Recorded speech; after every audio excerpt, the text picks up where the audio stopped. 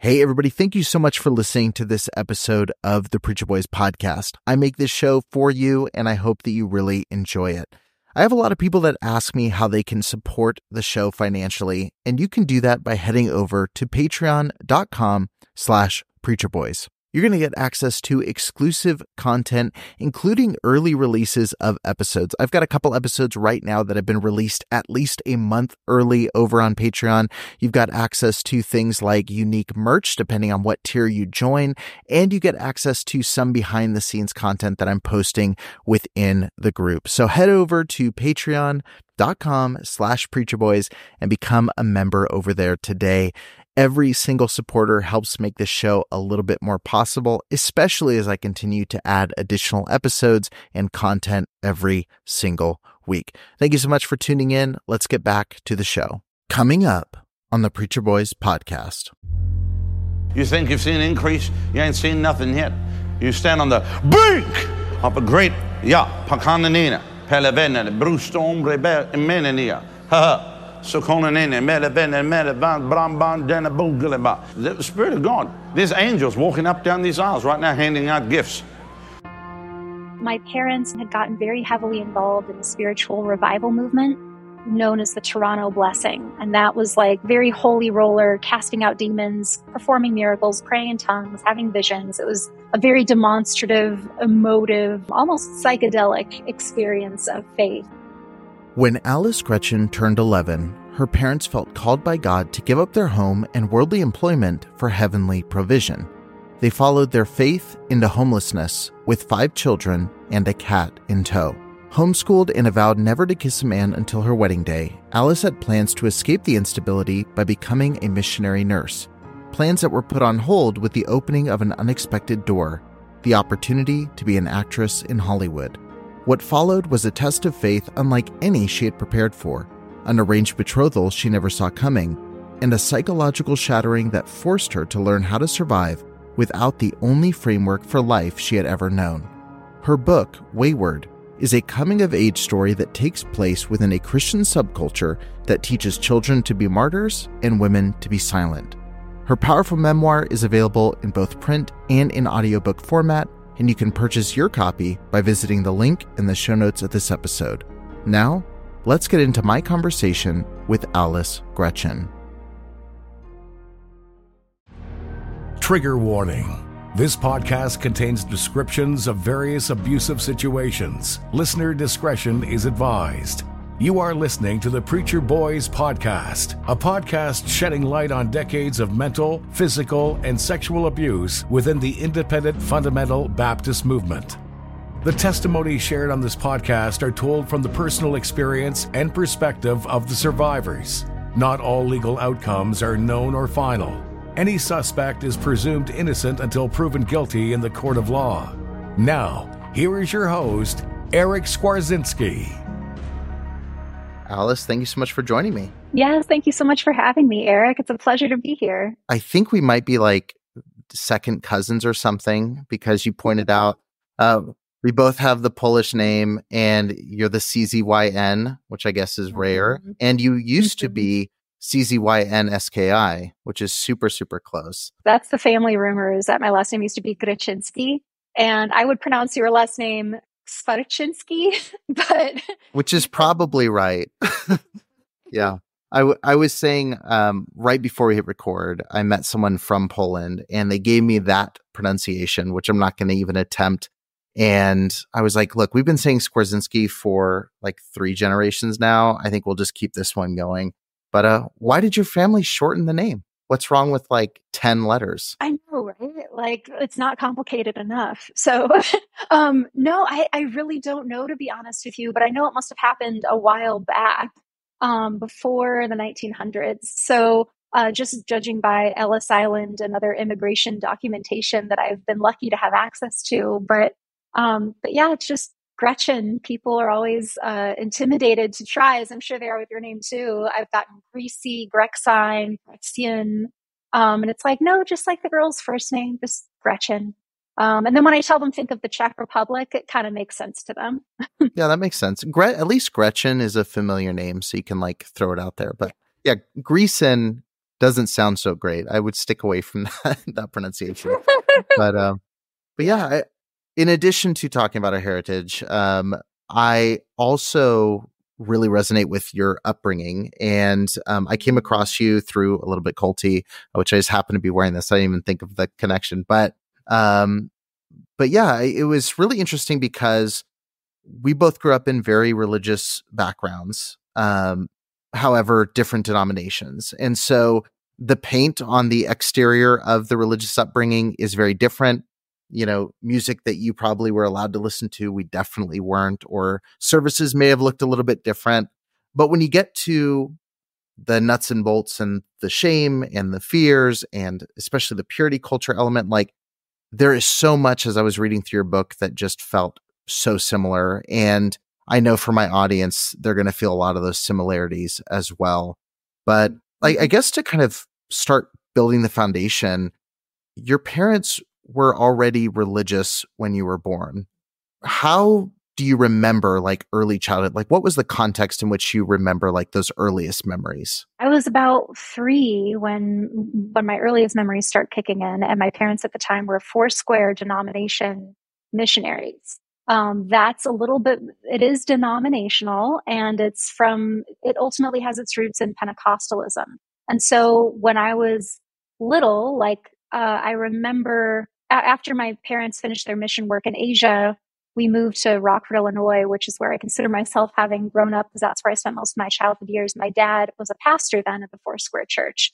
We didn't go non-denominational / unofficially vineyard until a couple years after that. So my earliest memories were actually pretty structured compared to where my life ended up going, which I can get to. But yeah, I remember one of the very first play I ever acted in was actually an Easter Sunday play, and my dad was Jesus, and I was a little palm girl singing Hosanna in the highest, walking down the aisle. And then I remember being extremely alarmed when I saw these Roman soldiers whipping my dad, and I didn't know it then, but they had like red magic marker to leave red stripes on him. But I just thought like, they're actually hurting my dad. And I remember after the play, I was very distraught. I remember my dad soothing me, and I remember the soldiers coming over being like, "Oh, it's just make believe. It's fine. Like it's all fine." But I was just so disturbed that by the whole thing, Jesus' death and resurrection, I was confused. So my earliest memories of the Christianity that I was born into were just very confusing. It was all very intense and very confusing. And it would remain confusing and get even more confusing as I got older. The more I felt like I understood, the more questions I had. And I'm sure many of us can relate to that. Well, I really resonate. You said something on a little bit culty that I really liked. And you said there was no room for self kind of growing up. It felt like you were kind of this battleground for there's God and there's Satan. And every voice going through your head is coming from one of those two angles. And I really relate to that experience of constantly feeling like, is this me? Is this right? Is this wrong? And even the most minute things that don't seem to matter at all have these super heavy spiritual meaning to them. And it certainly doesn't help when your parents are in this ministry capacity where you're seeing them have this weight on top of everything that they're doing. So your family obviously was kind of trying to find their spiritual identity.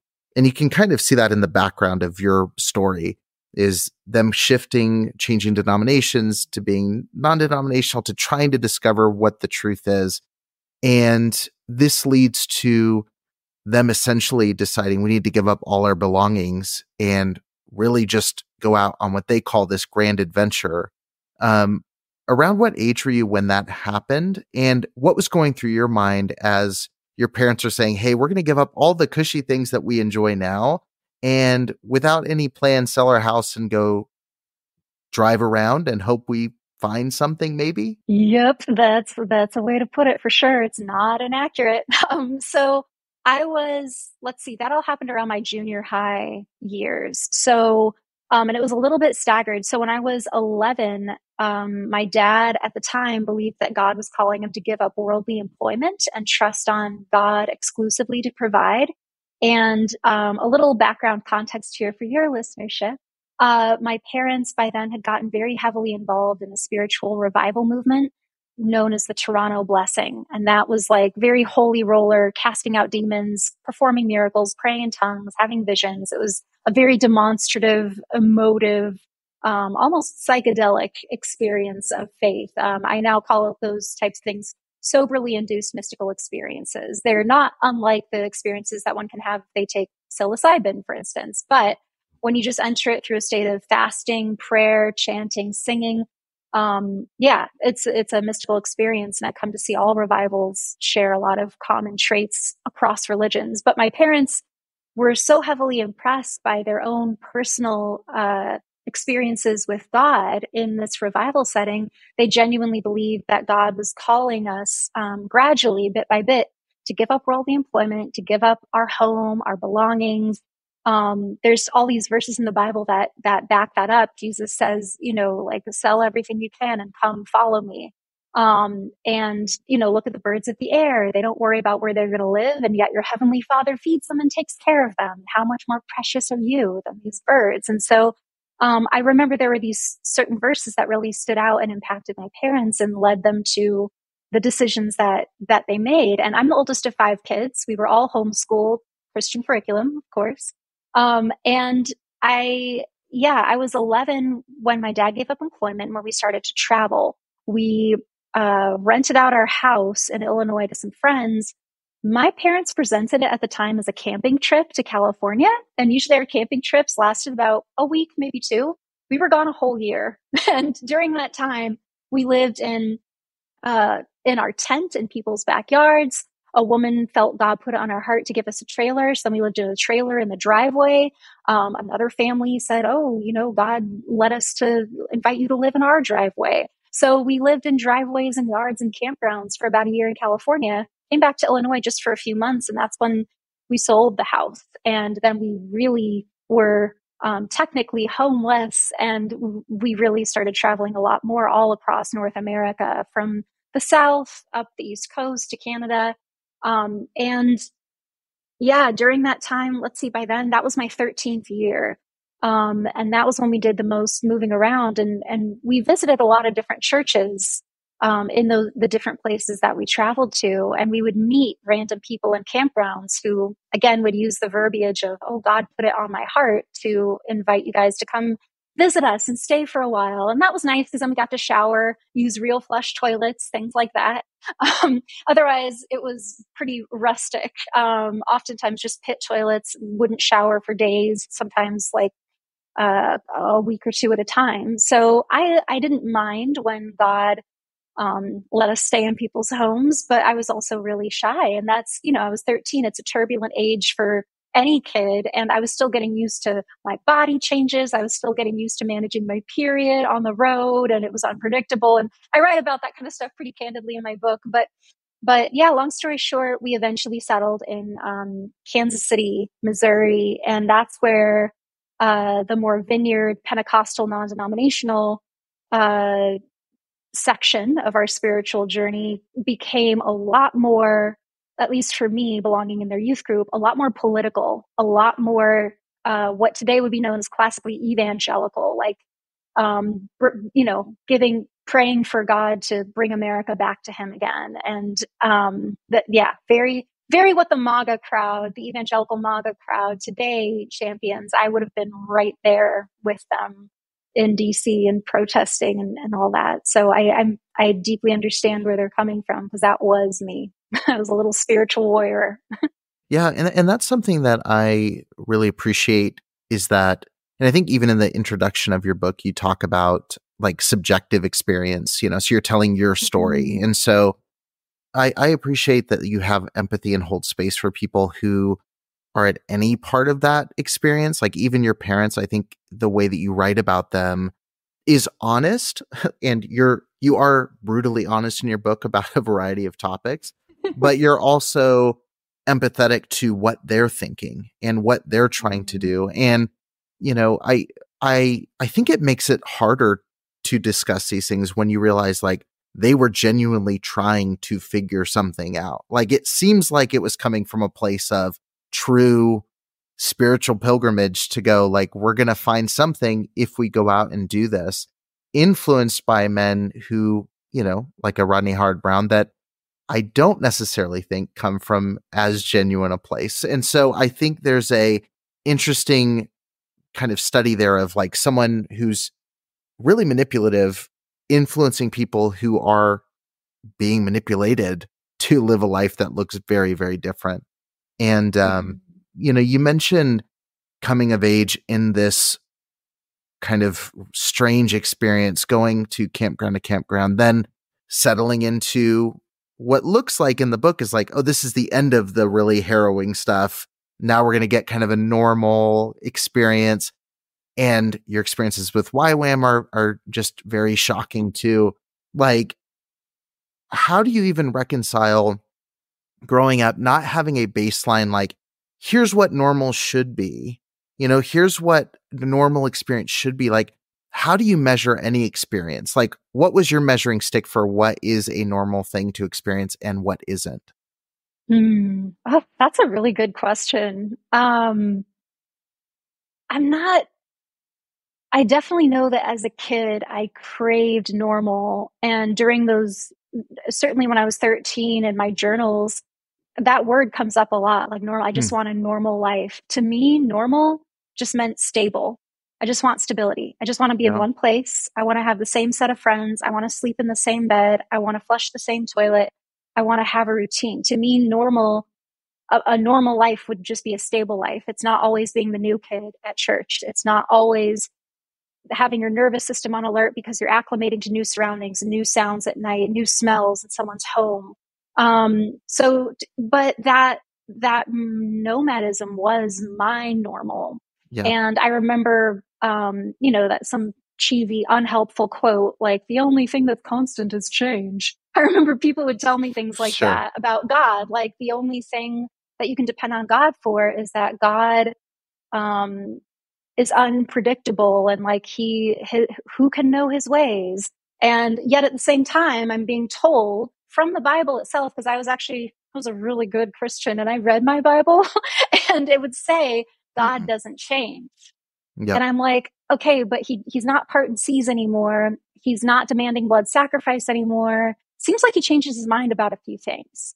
And so again, it just added to my confusion. And I think for me, the best way that I could get glimpses of what I thought normal was just looking at the friends that I had in church, but all of their experiences varied too. Like me and my siblings were not the only homeschooled kids in church. There were plenty of homeschoolers, but then in other places that we would travel to, homeschooling was less popular in other churches. And the kids there went to Christian schools and some went to public schools. And they had a higher calling because they had to like be public about their faith and go to see you at the pole type things. I remember in youth groups, youth pastors were always saying to us, like, not to be ashamed of your faith and, you know, do like live loud for God and burn on fire for Jesus and all of these things. And I remember feeling mixed feelings about that. Because on the one hand, I was secretly relieved that I didn't have to go to school. So I didn't have to like be a living example 24/7 to people who did not believe it. The missionary part, the evangelizing part always felt really uncomfortable to me, partly because I'm pretty introverted and back then certainly shy, but also because it just felt pushy. But then the other part of me felt like I was being a bad Christian because I wasn't witnessing enough. And like I would pray for God to put me in positions where I could be a witness to him. And like whether that meant take rides on the public bus to dance class, or sitting in the doctor's office, you know, like I would look for these little opportunities. And I chickened out most of the time, you know, from doing any official witnessing. But yeah, like normal was what it was, just simply stability. That was a really long way of answering your question. But in a nutshell, a normal life would have just been a stable.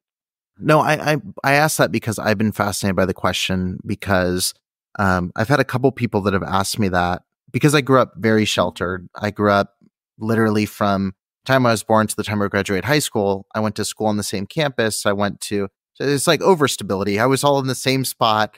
this same little couple acre spot for my entire childhood and up through adulthood. And, so, someone asked me, like, how did you identify anything was wrong if you only have this experience? Like, you have nothing to weigh things against.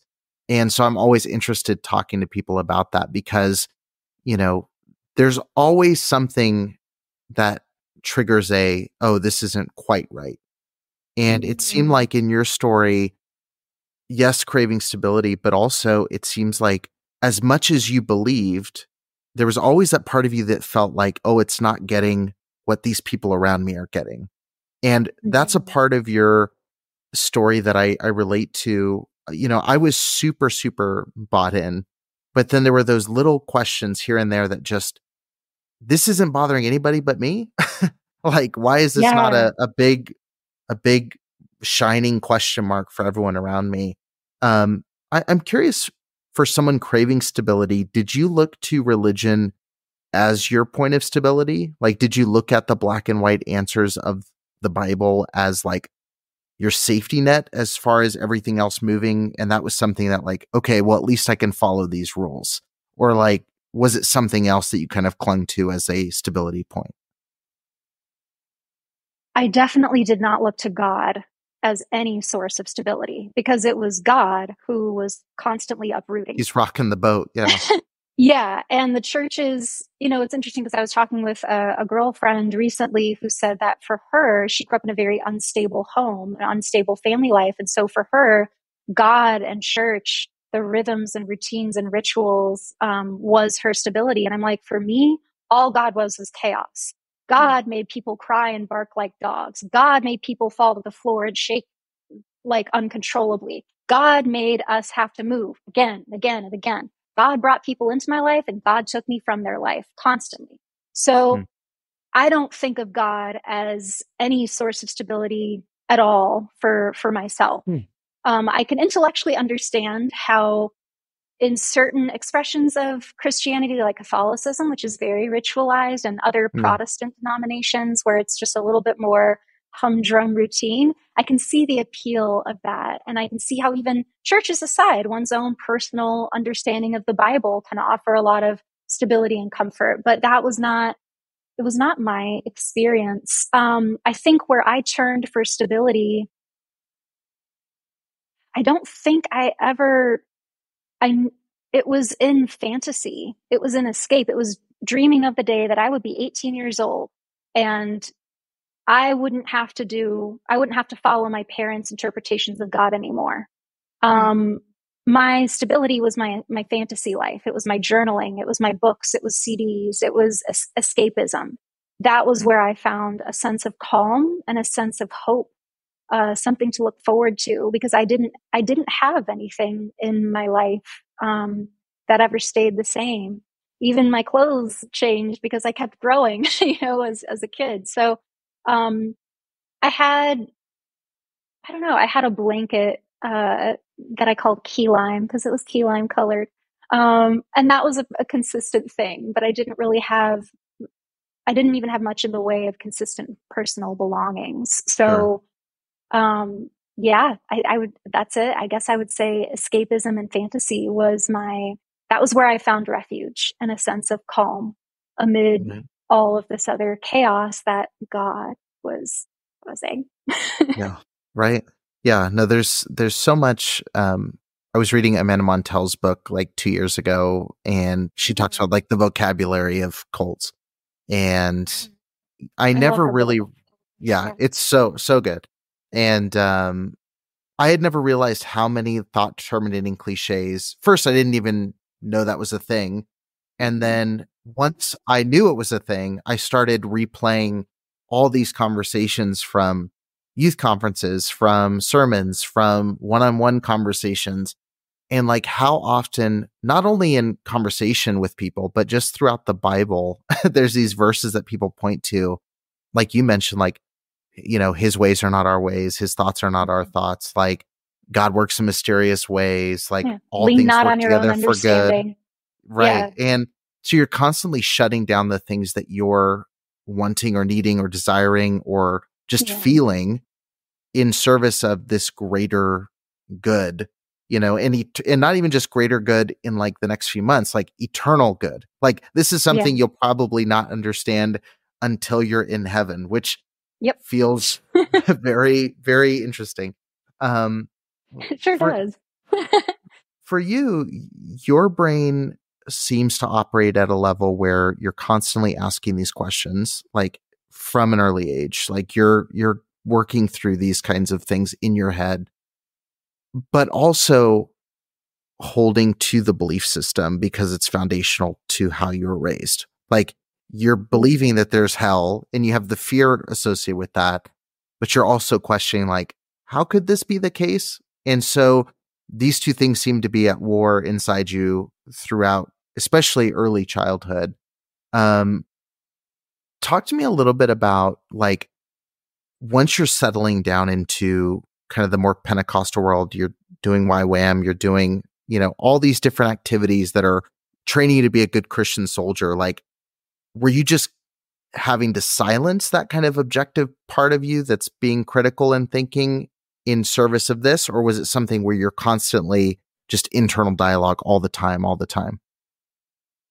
So, a little bit of both. By the time I did a YWAM summer youth group mission trip to India, I was 15. My family was living in Colorado at that point, which, similar to Kansas City, was also very classically evangelical in today's interpretation. And by the time I was in my mid-teens, I was really good at suppressing thoughts. And that the whole like, oh, here's a doubtful thought behind me, Satan, like just like a reflex of like, cannot question, cannot doubt, if you deny Jesus, he'll deny you, sort of thing. So I was very good at that muscle, and it's like a brain muscle of just, it's an internal reflex to just shut down thoughts of dissent or challenge or rebellion, spirit of rebellion. Which I certainly had that demon. But I was good at keeping it at bay because I was so terrified of hell. And I think I lived in so much fear all the time that fear kept me in check. It kept me in my place. And I think that I can definitely think of times where I could not so easily just knock a thought to the back corners of my dark, twisted mind. Like I remember the concept of suffering and why, if God was all powerful, why he allowed suffering to happen troubled me from a very, very early age. And I justified it. And I think for probably a few years, I didn't really think about it that much. But I remember I was in my teens when a friend confided in me that she'd been sexually abused by her dad. And I remember sitting there, I was about 15 or 16, and I was just humanly moved by her story and feeling overwhelmed with anger and compassion on her behalf. But then she said how she found so much comfort in God through it because she realized that she wasn't alone. Her heavenly Father had been there with her the whole time through her dad's abuse and loved her unconditionally, and she wasn't dirty. God loved her. And I was just sitting there almost shaking, thinking, how can anyone believe in this God who sat there and watched your father sexually molest you and did nothing?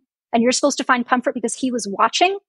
Perverted, A. B, like, I remember that one shook me for days. And it was like, I didn't know how to reconcile it. And I eventually did the cop out that I think most people of faith resort to, which is that God works in mysterious ways and we don't get to know. And maybe one day when we're up in heaven with him, he'll answer us, or we won't even care anymore because we're so blissed out in love and, being united with him.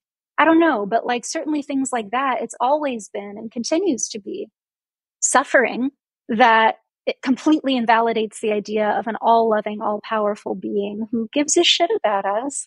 So I just don't observe. I just think if that were the case, the world would just look differently. So I just don't observe evidence for that. And I am no longer able to muster up faith. I don't know how many brain cells I burned trying, but I can't do it anymore. And I refuse to. And I'm way happier now as an atheist than I Sure. ever was, even just as a spiritual person, because a lot of spiritual ideologies outside of Christianity and other traditional religions still have their own thought-stopping cliches and, Yeah. go to trite isms to basically cover up the fact that we don't know. Yeah. We just don't know, and it fucking sucks. This is the story of the one. As head of maintenance at a concert hall, he knows the show must always go on. That's why he works behind the scenes, ensuring every light is working, the HVAC is humming, and his facility shines. With Grainger's supplies and solutions for every challenge he faces, plus 24/7 customer support, his venue never misses a beat. Call quickgrainger.com or just stop by. Grainger, for the ones who get it done. Yeah. I mean, that's why I asked about the stability of the black and white, because one of the things I've been I'm constantly, and I relate just in the way you were writing. I was like, I feel like I think in a lot of the same ways where I cannot shut it off to be in a, I was at a retreat recently and we did a, like a group, like meditation. This sounds very culty, but we did like a 10-minute meditation, which I think there's value for a lot of people doing that. But like the minute it was like, sit still, take a deep breath. I felt like my skin was on fire. I was like, I cannot stop. Like, it's like empty your mind. I was like, I cannot do that. I just can't. There's no way for that to happen. And, but one of the things I've constantly been thinking about is black and white religious belief, at least the way in which I was raised. There was either an answer, like there was an answer for everything. It was either yes or no, or you don't know, so don't do it in case it's a no. And there's so much comfort in that in terms of relationships, parenting, like fill in the blank. And for me, growing up Christian, I always looked at people who left it and said like, oh, they picked the easy thing because they just want to sin, like they just wanted to do things that you're taught not to do in the church. And I realize now on the other side, like it's a lot harder in the gray because you have to figure out all of these value systems. You don't have a manual that tells you the yes and no. And, and so it's just a really interesting, like change in perspective to go, okay, there's not an answer for everything. And now what do we do with that? And it's a tricky spot to be in, and I just resonate with a lot of what you just said, because there is, it stuck with me, and I have listeners to the show who are still believers, and I understand, like, again, I understand there's value. And I would say now, I think there's an evolutionary value to some of these systems to certain people, but I just can't,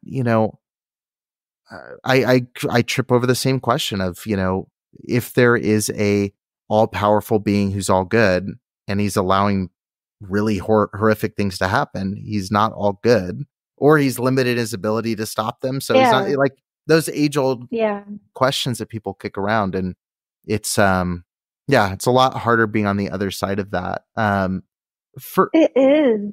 Yeah. I was going to say, for you, do you feel like, because it sounds like in your book, it sounds like you came to the realization, like, I don't believe this fairly quickly. Like, I know there was a lot of thought, but it seems like there was a defining moment where you go like, okay, there clearly isn't. And then it seems like after that, there's like this almost like a salvation experience of in reverse, where it's like, okay, now I have this piece that it's not this. Like, did it feel in the moment like it was a faucet going from on to off, or was it a lot more complicated and gruesome, kind of navigating those final steps away from that? Gosh, I'd say that initially it was a very faucet on off thing. It was just like, oh, like this is, I think I wavered for a number of years. I definitely wavered for a number of years. When I was 17, this kind of gets into the purity culture bit a little, but I found myself betrothed to a guy that I didn't love. And that completely shook the type of Christianity that I've been so desperately trying to practice. Because kind of tying back to your earlier question about the black and white, and was there a sense of stability for me in that? I would say that as I got older, I really tried to make there be. I was and still am, a very literal thinking person. It's hard for metaphors just go right over my head, and I'm not good with symbolism and reading between lines. And so I think which was not how my parents raised me at all, but I think I wanted the Bible to be more clear and literal, but simultaneously I've been taught the Spirit moves, non-linearly, and God is not black and white. And like, so it was again, just adding to the overall confusion that was my experience within Christianity. So I think that by the time I was in my late teens, I was really trying to make things more black and white. And like, if I obey the dictates of purity culture, for instance, then X will happen. Black and white, and I did. I held up my end of the bargain. I dressed modestly. I prayed for my future husband. I said no to prom invitations and dates. Like I was so good. And then when it was revealed that my future husband, who I'd been waiting for, was this guy that I did not feel any romantic feelings for at all, I felt so betrayed by God that really yanked the rug out from under me. And I would say for the next 3.5, 4 years until I was 21, I was what I would now describe as like a progressive Christian, or a Christian light, like a more, definitely still a Christian, because I was just too scared of hell to be anything else. But I became a more sex positive Christian, LGBTQ affirming Christian, one who, I didn't even like using the word Christian. I called myself a follower of Christ because I just didn't want to be associated with the type of Christianity that I'd grown up in. But then it became a much more faucet on-off switch for me was there just got to be a point where I was so tired of living in doubt and fear because living in the gray area is a lot more challenging, as you said, because you have to take responsibility. If you're just obeying the rules, I don't have to take as much responsibility as what the rules said. But if you're actually desiring that personal relationship with God, and you believe in the Holy Spirit and that He's moving through you, or that the devil is using you and your heart is like his trampling grounds, then it's like, that's the part where I got the feeling like I don't exist. I actually don't exist. I'm either a soldier for God or I'm a pawn of Satan. And I'm supposed to be having free will, because God will let me suffer the consequences of my actions. But at the same time, God already knows what I'm going to do because He made me. And so it's just mind fuck after mind fuck. And I got to make your eyes point, cross real quick. Truly. Truly. And I lived like that for those years of my late teens and early 20s. And I had such bad anxiety attacks. I would forget where I was driving sometimes and pull over on the side of the interstate in Los Angeles, just hyperventilating and sobbing because I was just, my brain was not working well. I was not mentally well, living in that state of fear and doubt all the time. And I disobeyed God by not marrying the man I was supposed to. I disobeyed God by having sex with someone I wasn't supposed to. So I was just constantly living in fear of God's consequences that He did not make, but He would allow, even though He could stop it. So it was just constant.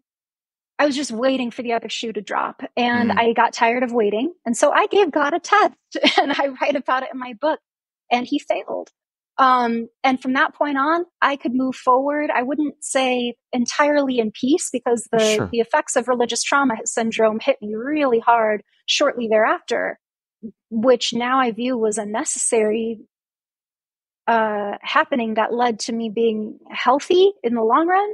But at the time, the faucet turned off. It was like, okay, God, you're really not there. And now I'm just talking to an imaginary friend. This is like, wow, what a trip. And I would catch myself praying just out of habit and be like, oh yeah, no one's listening. Like, huh. And it just felt really strange and surreal for the beginning. Then it felt really liberating, because then I was like, if God's not real, which means I can wear whatever I want. I can listen to whatever I want. I can read whatever books I want. And I felt so much joy in being able to be like, I get to discover who I am and what I like and what I don't like. And I don't have to live in fear anymore. But I underestimated that 21 years of indoctrination, including self-indoctrination, they don't just leave your body. It does that programming, Right. that Yeah. fear of hell, that constant, when your mind, like, it sounds like you were born into it too, or that you were raised in Yeah. Christianity from a young age. When your mind developed within that, it's in the, as I'm sure you know, in the cult survivor community, there's like first generation cult members, second generation. I like that distinction because it is so different, because the way the child brain develops in that world Yeah. is going to be different than someone who finds Jesus at age 22 with a mostly developed brain and filters out. So for me, I felt like I was born again. In leaving Christianity, that was when I feel like I was actually born. And that was when, for the first time ever, I could actually feel what peace felt like, what love was. And it was people. It was human. It was not spiritual or metaphysical or universal at all. It was like, I feel most loved when my friend brings me over chicken soup because I'm sick. Like, I feel loved when my cat comes up to me for a cuddle, like, and the other beings too. But like, I never felt love from this thing that's supposed to be everywhere, that goes by the name love, but for me was only suffering, confusion, and pain. So I appreciate that God is love to very many people, and that without faith, they would not know how to function. And I agree with you. I do think there's a very strong evolutionary value to faith. And I think that's why more humans have it than not. I think it's an anomaly to not be capable of faith. But that's what my personal research has led me to conclude for now. And I'm always learning. Right. But yeah, so I value that for people. But what's just disappointing is that when they think that they have the truth, and that because it's true for them, it should be true for all. That's where, like, I'm so sorry, but I don't agree. If that were true, we would all believe in the same religion. So there's no evidence for that. Right. Yeah. I mean, you even look at our backgrounds. Like, I was born and raised being taught that the religion that you grew up in was heretical and off, and then you were taught that these groups were. And so, like, you start going like, God's not the God of confusion, but we're all pretty confused, and it's something that's, I relate a lot. I am very much I don't even know what to label myself, and labels usually aren't helpful, but I would say I'm a much more, I can live in the poetic realm a little bit, and I can love the mystery of some of these things. And I'm not, I would say I'm analytical, but I'm not like, I can get lost in the sauce on some of this stuff, like in real ways. But I will say, like, I resonate a lot with the moment that I kind of hit that breaking point of going, yeah, this just isn't it, like, this is not it. I don't know what it is. There's probably some cosmic something here that maybe, but it felt for me the closest to a conversion experience of anything I can describe, in terms of the amount of pressure, shame, frustration that was immediately gone in that moment. Of course, you have to deal with all of the other traumatic stuff that comes back later. But in that moment of going, oh, I don't need to feel like this deep amount of just like war against myself that I constantly was feeling. And I don't have to reconcile some of the horrible things that just can't have a reason. Like, there's things that just legitimately happen because the world is a really messed up place.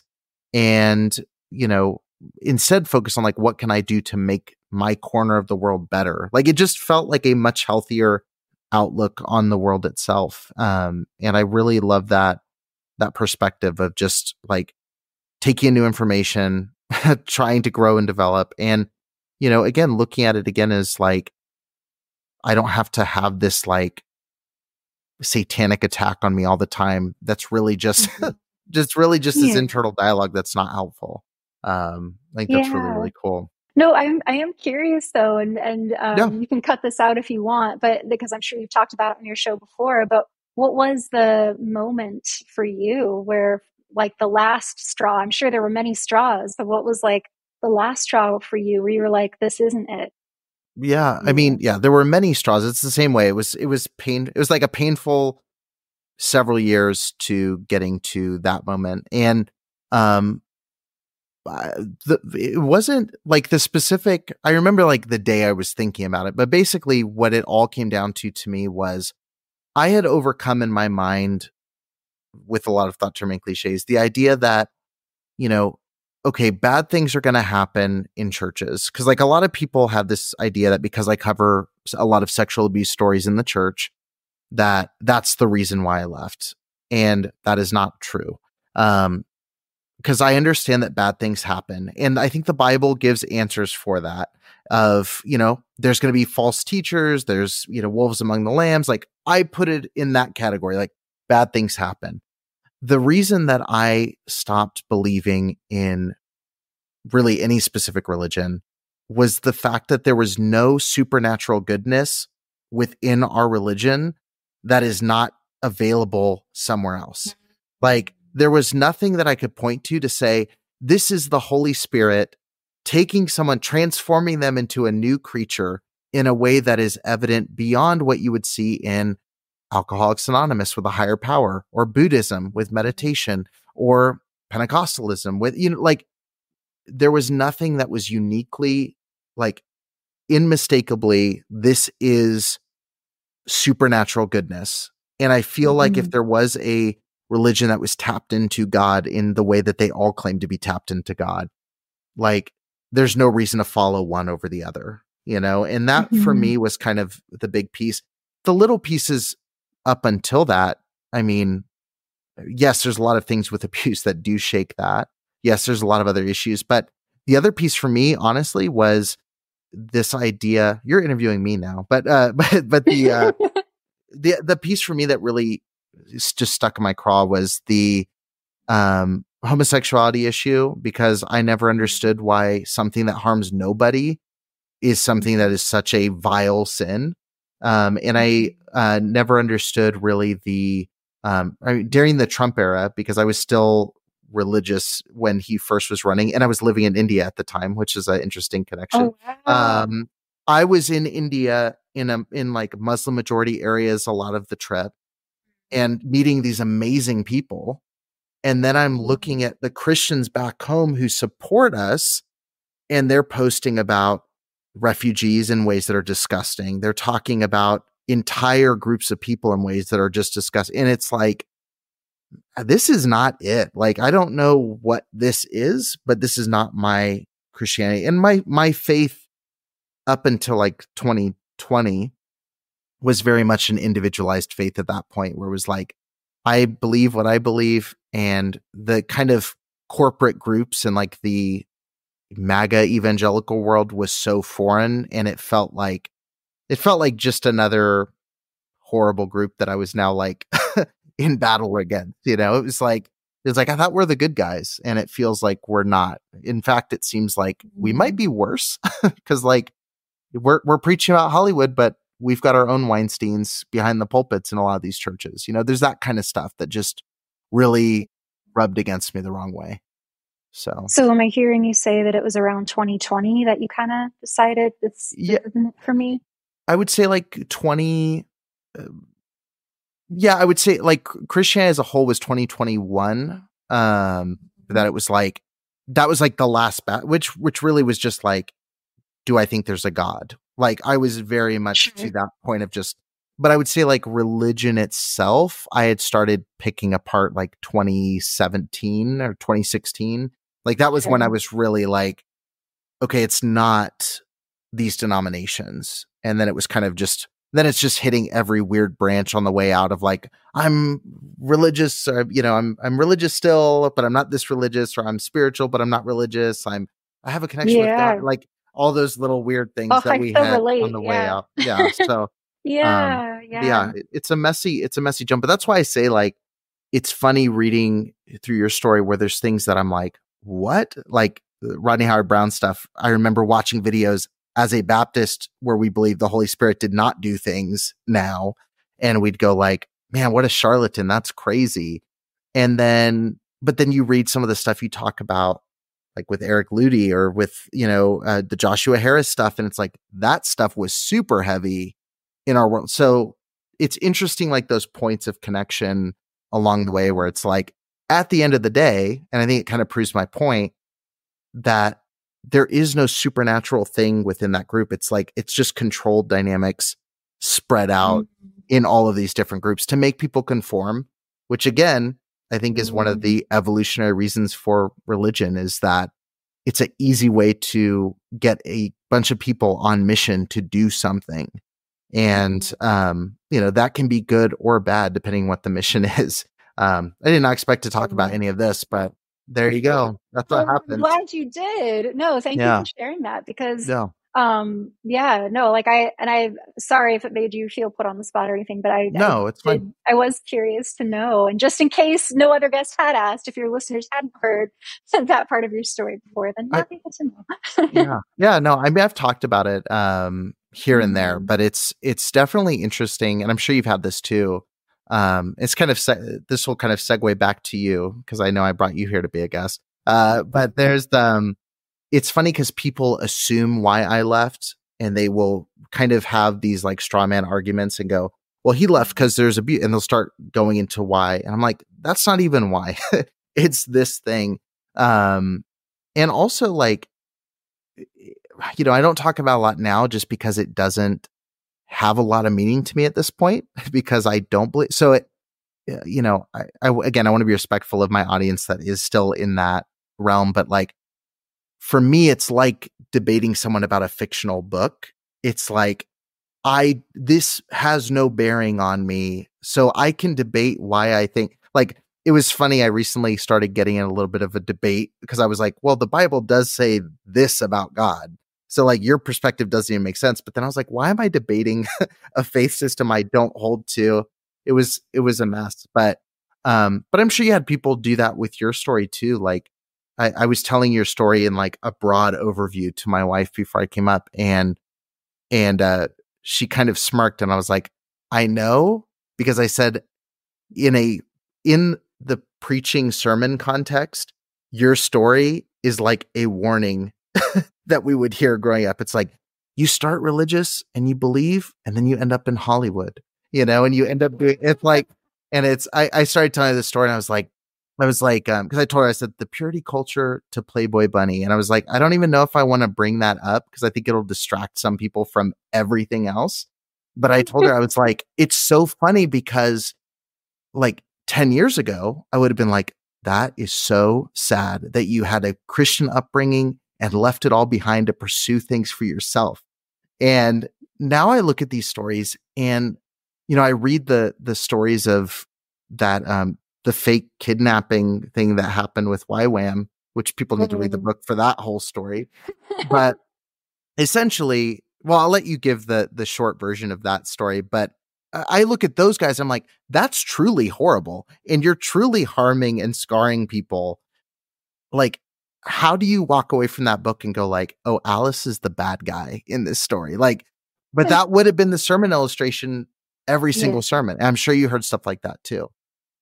Yes, I am everything your pastors warned you not to be. I am the slippery slope. I am what comes out of it. Like, and it's, I just embrace that now, because what the pastors and parents and other people get wrong is that it's not dangerous on the other side of that slippery slope. You slide, and it's scary while you're sliding, because you've been told it's hell at the bottom. It's not. It's love. It's people, it's kindness, it's compassion, it's peace, it's self-acceptance, it's you being able to live authentically. It's all these beautiful things. And it's like, I thought I would land in a pit of flames, and instead I've landed among the most beautiful rainbow clouds. And it's beautiful. And I know that it won't be for everyone. And I'm not saying that it's not bumpy, because religious trauma symptoms can be very real. Not everyone goes through it, but for me, it was really rough. It was like really, really bad panic attacks and years of therapy, but not everyone experiences that. Lucky them. Lucky them. Lucky few. Nice. Yeah. Must be nice. But for me, no, just for your listeners, the YWAM thing real quick. It was a persecution drill, a martyrdom drill that they did not tell us was a drill. They made us believe we were actually being kidnapped in the middle of the night and held at gunpoint, real guns, balaclava faces, and forced to confess whether or not we were Christians. And I was one of two people who said yes, that I was. And so I was executed. I had to write this whole letter to my family explaining why I died. And I kept alternating between like, this can't be real, but it is way too cruel to be a prank, so it must be real. I was like crying real crocodile tears and truly afraid for my life in that moment. And then at the end, when we realized it was just a drill that they did in order to inspire us to pray more for Christian missionaries who were persecuted in other parts of the world, I felt so much anger and betrayal. And I also felt like, all right, well, it worked. I'm going to pray for those Christians more now. You know, the exercise worked. Now I'm like, all right, I guess I'll just give more money to Voices of the Martyrs and like whatever other nonprofit in the Christian world they were fundraising for. So I think, but yeah, like one thing that I'm grateful for this opportunity to express, if you don't mind, is tying into your point about like, I am the warning story for many. Like if pastors were to make a sermon about me now, it's like the way I think that they would paint me, the way I would have painted me, would be like, see, like she's fallen into sin now. This is what happens when you leave the umbrella of God's protection. You're going to end up on Playboy. Like you're going to be a harlot with no morals. You're going to let people use you and abuse you. I was far more abused in church than I ever have been outside of it. I was far more abused in non-churchy but spiritual circles than I ever have been in atheistic circles. That's not to say atheists or Christians, everyone can have good and bad in them, and good and bad things can happen in any setting. But I think that what I'd like to say though is just because I happened to find a lot of healing from the damage of purity culture through embracing my sensuality and freely sharing it within my comfort zone, I also want to stress that that's not the recipe for everyone. And I think sometimes because I'm so free with living in my truth, it unfortunately gives people, from what I've heard, the message that I think that this is the only way to heal from the shame of purity culture is to get yourself in a bikini and do a photo shoot. No. Please don't ever force yourself to do something that you don't want to do. That's the whole point, is you don't have to do things you don't want to do anymore, and you get to do the things that you want. So just because my journey of healing from sexual shame and dogma came out the way it did for me, that does not mean that I champion that as the only way for everyone to heal. I think it's just as powerful to cover up as it is to take it off. Like I really do, because we're all different. And that's another thing, that even though the message of Christianity says that God made each of us unique in our mother's womb and all of that, there is such pressure to be the same. And coming out of that into the real world, celebrating diversity of all kinds. Intellectual diversity is my favorite type of diversity, just because I love hearing different perspectives and ideas about things. But yeah, I just want to stress, for anyone who's struggling to free themselves from the shame of purity culture and just for whatever reason just cannot get comfortable in their bodies, I don't think that you have to force yourself to be overcompensating in the other direction.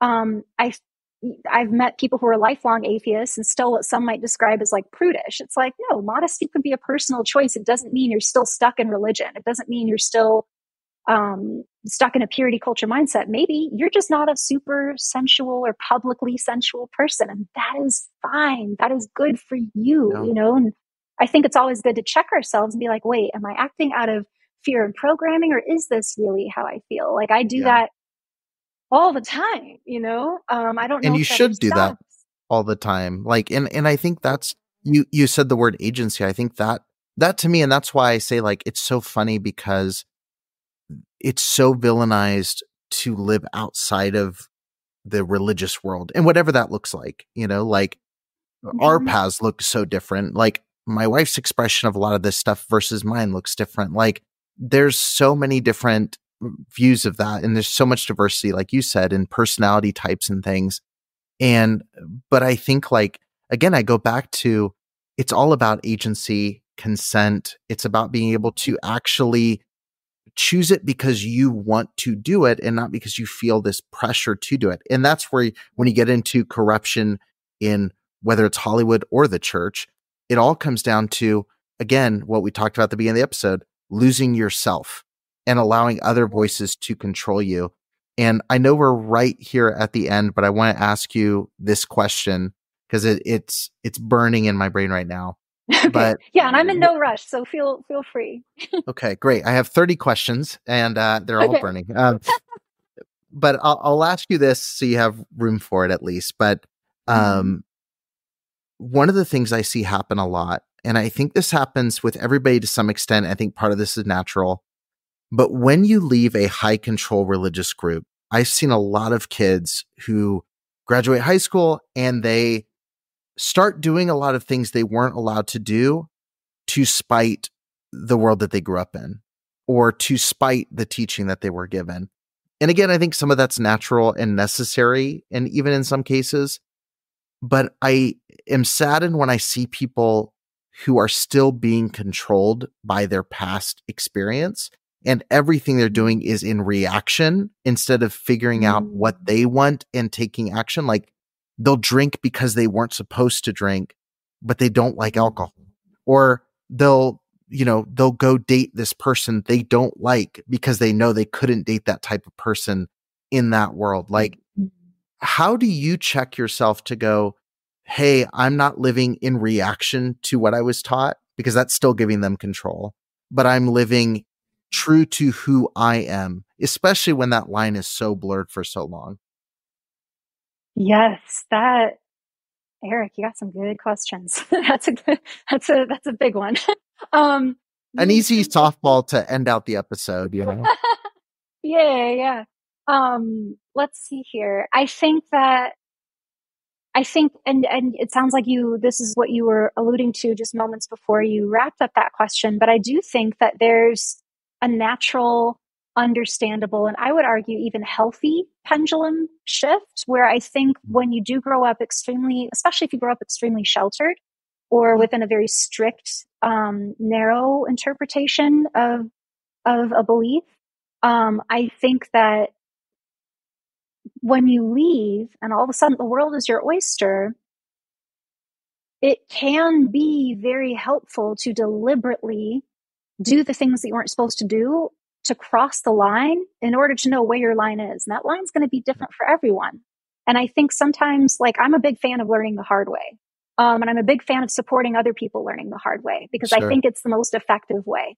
I also like to observe and do my best to learn through observing others and like learning from their hard mistakes. But at the end of the day, if it's something that I need to find out for myself, I just consciously gave myself permission to do it. I gave myself permission. I may not actually like this, but I'm going to do this to find out, because I can't sit here in the theoretical space anymore and wonder. I sometimes I have crossed the line and found out, like, oh, I don't think that's actually for me. Like, so for example, polyamory. Like, a lot of people, when they deconstruct Christianity, they end up deconstructing the concept of monogamy. And for many people, it leads them to, like, I'm actually poly or ethically non-monogamous in some way. For me, it was like, I really let myself explore and go there. And then I was like, oh, I don't think this is for me right now, at least. But that doesn't mean I'm still stuck in a fear-based Christian mindset just because this isn't for me. There's plenty of secular people that's not for either, and I think that for myself, in my own internal compass, I weigh whether or not things are healthy for me at a certain time, judging by how I truly feel about them. And I'm constantly asking myself, what is my motive here? Why am I doing this? What is the outcome that I want? Like, I'm always asking myself that, but no longer from a condemning, fearful place. Like when I was a Christian, like, what's your motive here, Alice? Is it Satan or God? It's like, what do I want out of this? It's like a very curious, permissive place that I ask myself that now. And so I think that for myself, and there's actually like a Bible verse that I think Paul writes. I want to say it's in one of the Timothys, where it's like everything is permissible, but not everything is beneficial. That verse like is one that I still can find some pragmatic truth in. It's like, oh, I can do anything I want, especially now that I don't believe in God, or the devil. But not everything's going to be good for me personally. And I think it's up to us as individuals to evaluate for ourselves what feels good for me right now. And that can change. Things that didn't feel like they sat right inside me years ago now do, and vice versa. So I think ultimately it's a very personal thing. And I think it takes a lot of self-knowing and self-acceptance. And I've been out of Christianity now for about, I want to say like 16 years or so. But certainly in the early years out of Christianity, there was a lot of rebellion. And I knew I was rebelling. And I let myself do it anyway, because I trusted myself that I was going to come out the other end empowered with more self-knowledge. And no one can take that from me. And if it ends up being that like I don't actually like doing XYZ, cool, I don't have to do it anymore. But I gave myself the permission to find out. And I'm still aware sometimes when I'm operating from a place of reactiveness or rebellion. Like, I think that's a very human thing, but I no longer judge it. I used to judge it as like, oh, we shouldn't do things from a place of reactiveness or rebellion. You know, it should come authentically. Well, what if rebellion's authentic? You know, like I'm authentically choosing to rebel and cross this line just to find out what happens. And I think sometimes there can be sad results. Like I'm thinking of a friend of mine who grew up Scientologist, and he grew up believing all drugs and psychiatric medication and recreational drugs are bad, and they're all equally bad. So he smoked weed, discovered, oh, this is not as bad at all as what people made it out to be. Let's try this. Let's try harder drugs. And I think that certainly sometimes it can lead to a dangerous place. It did for him. But I also think that we owe it to ourselves on an individual level to find out for ourselves that which we desire to experience and learn about. Accepting that there will be consequences, but this time they're your consequences. Yeah. You chose them, and they're earthly consequences, not spiritual consequences, to my view. Sure. And I think that there's a lot of unexpected healing in rebellion. And I do think that eventually we can level out. You know, if I, let's see, I lost my faith at age 21. If I become a Playboy bunny at age 22, I might have a very different relationship to myself, my sexuality, and my body than I do now, many, many, many years later, you know, but I still did modeling, and some of it was topless, and that was rebellious. And I write about it in my book, but for me, it was sacred. It was sacred rebellion. It was intentional rebellion. It wasn't unconscious reactiveness. It wasn't me just being like, wow, well, fuck you, I'm just going to do this. It was like, I'm aware of that spirit of rebellion, that little demon. And I am consciously honoring that is some truthful part of myself that I want to gift myself the permission to explore. And so it was a very intentional rebellion. It was not a reckless rebellion. That's not how it felt for me. Right. It was very full of intention. And so I think that I don't know how it could be taught or explained, because it's such a individual internal process. And it all goes back to the individuality, you know, like it's funny you mentioned the verse, 'cause I still have verses that I like. I'm like, yeah, I really like that, you know, but it just has totally, like, I've always followed, you know, the verse, in a multitude of counselors there's safety, you know, like I love the idea of learning from others and watching other people make mistakes so I could skip theirs and, you know, make my own and that sort of stuff.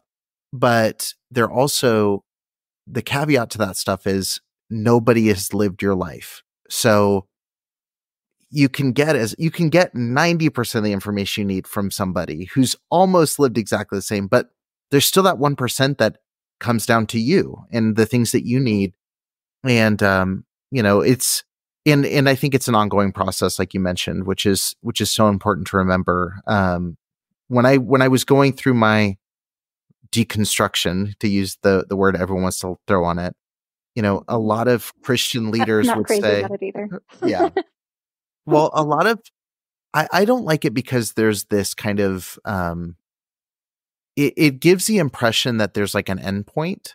And a lot of Christian leaders always say the line, it's okay to deconstruct, because now they have to like leverage the word and make it mean their own thing. It's okay to deconstruct. It just matters where you end up. And that really bothered me, because to me, you don't end up. Like, until you die and they put dirt over you, you haven't ended up anywhere. So like the idea that in religious circles, like the idea that at 5, I can pray a prayer and ask Jesus in my heart and get baptized, and I have ended up at Christianity, is a really scary thing. And the idea, like, I almost laughed earlier when you said, at 22, when your brain is formed, and I'm like, my brain is not fully formed now at 28. Like, the idea that you can get to a point to fully understand all of the wonders and miracles of the universe and life now, and just this year, that you can have that unlock and like, I ended up here, is so arrogant. And I think it like gets rid of the idea that I'm constantly going to get new information. And how do I, like, the most important skill I think anyone can develop is, how do I process and apply new information? But fundamentalist religion doesn't teach you how to do that. It teaches you what to think. The cliche, it doesn't teach you how to think. And so I really like discussing that process. And I like the way that you've approached it, where, like I said, it's funny because the sermon, all I could think about reading your book is the sermon illustration I would have heard about this story and how it would get painted, versus like the intentionality and agency throughout the story that makes it feel far more fulfilling than living in a place of chaos and arbitrary decisions that really don't make sense unless you're, following somebody's very interesting teaching about how to live. No, I think you, man, everything you just said, like, I deeply resonate with, and I've not come across your personal definition or problems with the term deconstruction, but I agree, there is an implied ending in the term deconstruct. It's like, eventually you deconstruct until there's nothing left, is what the word implies. So there's an end point.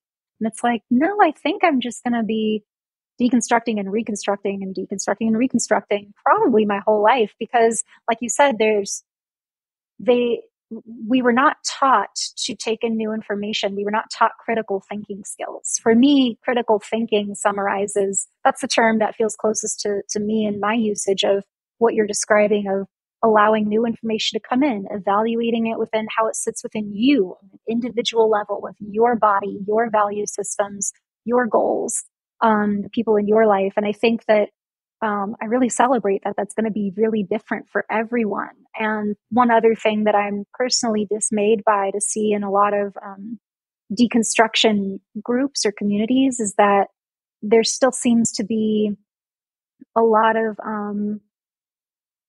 the right and wrong way to deconstruct. If you really deconstruct Christianity, you're going to end up a far left Democrat. Otherwise, you haven't really deconstructed and you're still stuck in fundamentalism. So there's this, it's a very interesting phenomenon to observe when a lot of people are freshly out, like within the first 5 to 10 years. There's, like I said, I validate this as a very crucial, healthy part of healing and growth, is to like swing to the other side and rebel. Vote the way you never let yourself vote before. Stand up for the causes that you wanted to but weren't allowed to before. But also give yourself permission eventually to reconsider those ideologies and those fundamentalist thinking patterns that are, I think fundamentalism is a human thing. I don't think religion has it's not just in religion, it's everywhere. And I think it's because we're very scared. We like groupthink. There's safety in group numbers. We like to feel like we belong. We like community. It's a very human need. And when you go against any community's tenets or values, you risk being alone and misunderstood and alienated. And from an evolutionary sense, you risk your ability to survive. And so I think that for myself, one of the things that I continue to struggle with is just fundamentalism outside of religion. Yeah. Because I have to sort through my own religious trauma triggers that get provoked when it's like, you're making me feel so much fear and shame right now, just like the church did.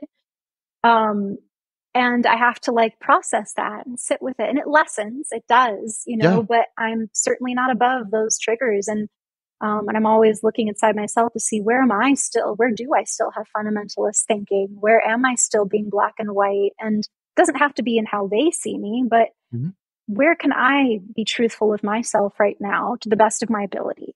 But yeah, I think it's important. Yeah, no, I've said a lot on this show, like we're all default fundamentalists. Like we all crave certainty, and it is an addictive drug to be certain about everything. But look, I appreciate you doing this. I appreciate you sticking around for a little bit longer than we had originally scheduled. And I think we'll probably need to do this again to fill in, because I've got so many other things that could be entire episodes all to themselves. But I love conversations like this where they end up in places I never expected, and appreciate your book. For anybody who's listening to this episode, definitely grab a copy. If you liked anything here, it's a lot more, and it goes really in depth into your story. Is there anything else you want people to connect with you on? Is there anything you want to make sure people follow, buy, share, anything like that? No, of course, I'd be honored if anyone does want to read my book. Thank you. It's called Wayward, a memoir of spiritual warfare and sexual purity. You can find me on Instagram at Alice Greczyn. It's just my name. All my links are there to all the things that I do and offer, including daretodoubt.org, which is a resource website I built a few years ago to help connect people whether you're at the beginning of doubt or you've been a closeted atheist for years. If you could use some help processing your journey with, say, a secular therapist or a faith-friendly therapist, or you're like in a true crisis period, like fleeing honor-based violence or an arranged marriage, for example, there's organizations that exist to help you. So I built Dare to Doubt to try to make finding those resources a little bit easier. But yeah, the link to all of those things is just in the bio of my Instagram, or just go to daretodoubt.org. But yeah, that's pretty much it. And Eric, thanks again so much for having me and for reaching out. I really, really appreciate it. It's been an absolute pleasure to chat with you. Yeah, thanks so much. Thank you for listening to the Preacher Boys podcast. If you appreciated the content on the show, please leave a review on iTunes, and don't forget to connect with us on Facebook, Instagram, or Twitter with the handle @PreacherBoysDoc. This is the story of the one. As head of maintenance at a concert hall, he knows the show must always go on. That's why he works behind the scenes, ensuring every light is working, the HVAC is humming, and his facility shines. With Grainger's supplies and solutions for every challenge he faces, plus 24/7 customer support, his venue never misses a beat. Call quickgrainger.com or just stop by. Grainger, for the ones who get it done.